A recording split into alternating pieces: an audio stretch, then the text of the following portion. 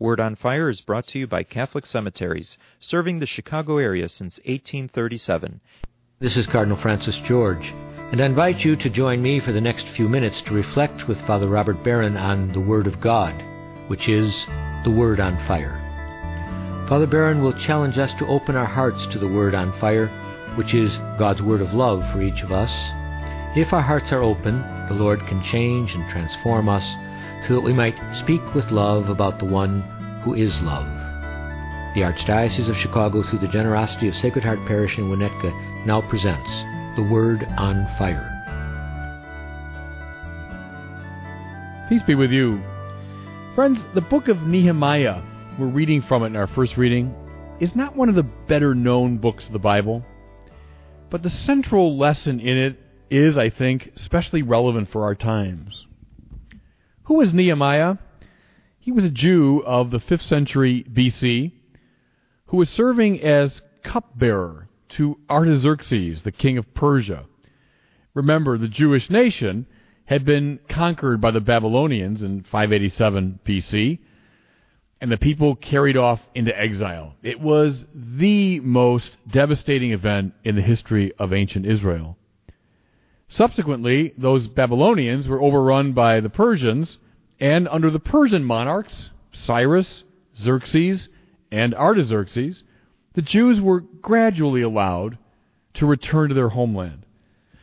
So as the narrative of the book of Nehemiah gets underway, Nehemiah is making a special request of this benign king that he serves. Listen, may I return to Jerusalem and help to repair the capital city of my people. Graciously, the king accedes. Accordingly, the book of Nehemiah is about the restoration of Israel, the reconstitution of a city and a nation after a time of destruction. Upon his arrival in Jerusalem, Nehemiah engaged in a careful inspection of the city walls. He noticed, to his alarm and his chagrin, that they remained in the same pitiful condition in which they'd been left by the Babylonians. Breached, broken down, burned by fire. And so, with enormous energy and clarity of purpose, he then drew the demoralized stragglers and refugees together, and he told them, listen, you see the trouble we're in. How Jerusalem lies in ruins with its gates burned. Come, let us rebuild the walls of Jerusalem so that we may no longer suffer disgrace. There's the leitmotif of the book of Nehemiah. The next several chapters of the book are dedicated to a very detailed description of this massive rebuilding project. The returned Jews now reconstructing their capital city. We hear about the assemblings of beams and bolts, the fixing of doors and gates, the cleansing of pools, the repairing of homes. Mind you, in the ancient world, walls were of decisive importance. For without them, a city was entirely vulnerable to the attacks of its enemies and to the infiltration of less than savory figures. The wall was the principal means by which a town protected its territorial, and if I can put it this way, its moral integrity. And this is precisely why the destruction of the wall of the holy city so saddened and infuriated Nehemiah and roused him and his people to such energetic exertion. Walls which separate what is inside from what is outside, which define and delimit, which keep in and keep out, are symbolic of identity, both personal and communal.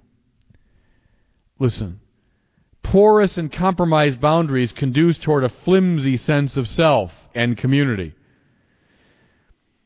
Several generations ago in this country, Catholics were a fairly well-defined people, marked by certain very definite practices. No meat on Fridays, novenas, rosaries, frequent confession, etc. They were defined by certain beliefs: the Trinity, the spiritual significance of Mary and the saints, the authority of the Pope, to name just a few. And all of this practice and belief distinguished Catholics from other ethnic and religious groups.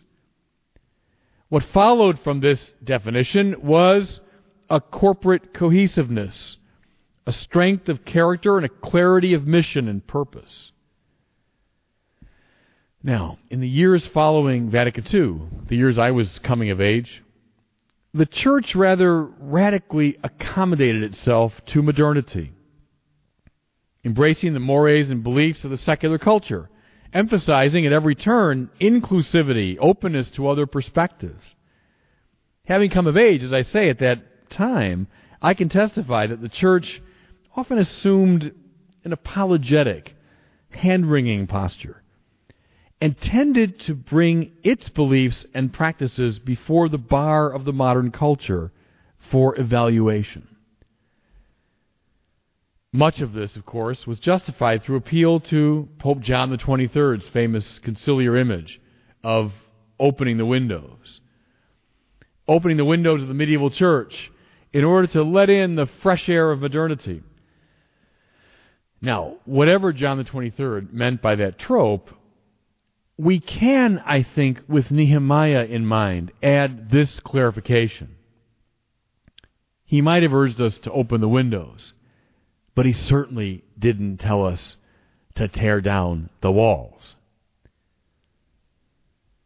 But this elimination of defining marks, this rendering porous of the walls of Catholicism, is, I'm afraid, precisely what happened in many cases and in too many circles. And it led, listen now, to the same problem that Nehemiah noticed long ago in regard to Jerusalem: a loss of integrity and moral purpose. When the walls of the church become too porous, when they're compromised, the church can lose its identity. It can forget who it is. One way to interpret the papacy of John Paul II is according to this pattern of Nehemiah. Much of John Paul II's work, I think, was a shoring up of the walls of Catholicism so that the identity and purpose of the church might be strengthened. Now, as I've said many times before, neither Israel nor the Church of Jesus Christ is meant to be a sect crouching defensively against the world. The ultimate purpose of God's chosen people is, as Isaiah saw, to be a light to the nations, salt of the earth, the agent by which the world is drawn into the kingdom of God. Hans Urs von Balthasar was quite right to speak in the years just before the council of, quote, the razing of the bastions, R-A-Z-I-N-G, the knocking down of the bastions of the church. That is to say, breaking down the barriers that kept the church from letting out its transformative energy. Now, you might be thinking, I'm kind of puzzled now. Has he placed me on the horns of a dilemma? So walls are good, walls are bad. No, let me explain. I've placed us instead, I think, in the heart of a paradox. The church can perform its mission of transforming the world if and only if it has a clear sense of its own identity. If and only if it attends diligently to its own walls, will it be able to bring its distinctive mode of thought and practice to the wider society. We resolve this paradox far too easily when we say that since we're meant to evangelize the world, we should ape the world and its style. Robert Frost, the great poet, articulated the proper tension memorably when he observed, quote, "Good walls make good neighbors."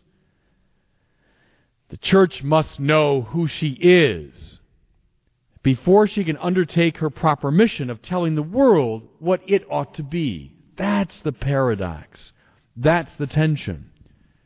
We love the world. Good. Therefore, we knock down our walls. No. We attend to the walls. We attend to who we are.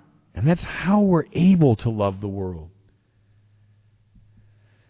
In the 8th chapter of the book of Nehemiah, and this is our reading for today, after the description of the upbuilding of a city, we find an account of what Israel did behind its newly constituted walls.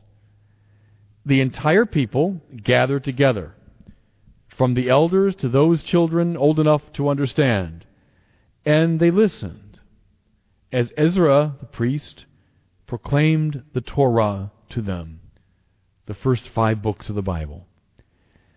They stood, the Scripture says, from early morning until midday, and they took in the law and its interpretation. And you think you listen to long homilies.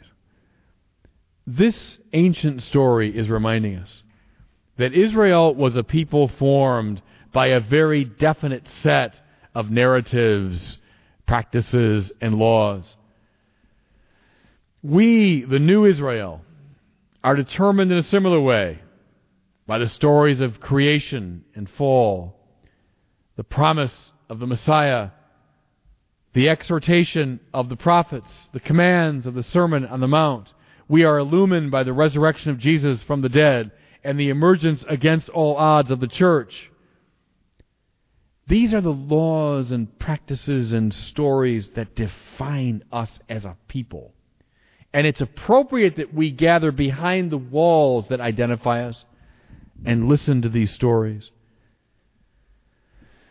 In this regard, we church people are like a group of kids who become baseball players through a whole series of exercises, drills, moves, stories, commands, which effectively place baseball in their bodies and their minds.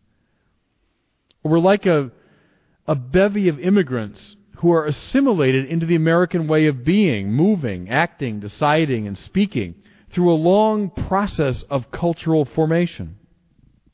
I might have mentioned to you before Stanley Hauerwas, the Methodist theologian, who's a devoted pacifist, nevertheless speaks very admiringly of the manner in which the military academies and training centers manage a thorough transformation of the young people who come to them.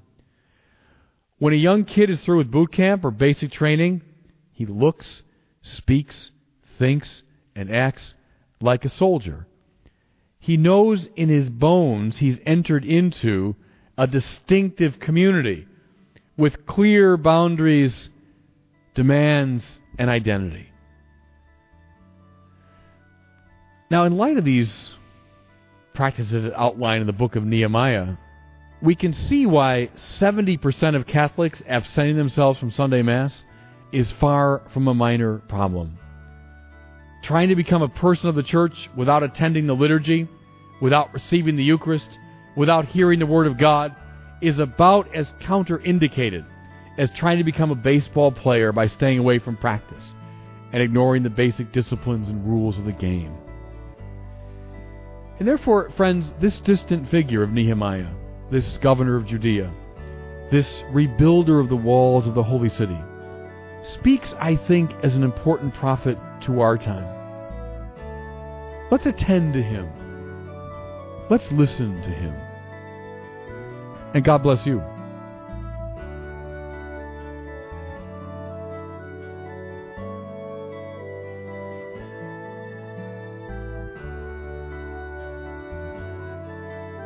I hope that you were moved today by the Word on Fire. I pray that, together, we might become a people on fire with love for God and neighbor here in Chicago and wherever these words are heard. Until we join Father Barron again next week, I'm Cardinal Francis George. God bless you. Most interment arrangements at the 42 Archdiocese of Chicago cemeteries are made through a pre-need plan. Your thoughtful planning today is economically prudent and contributes to peace of mind for you and your loved ones. Catholic Cemeteries counselors are available at your convenience. For more information, call 708-449-6100. Catholic Cemeteries, serving the Catholic community since 1837.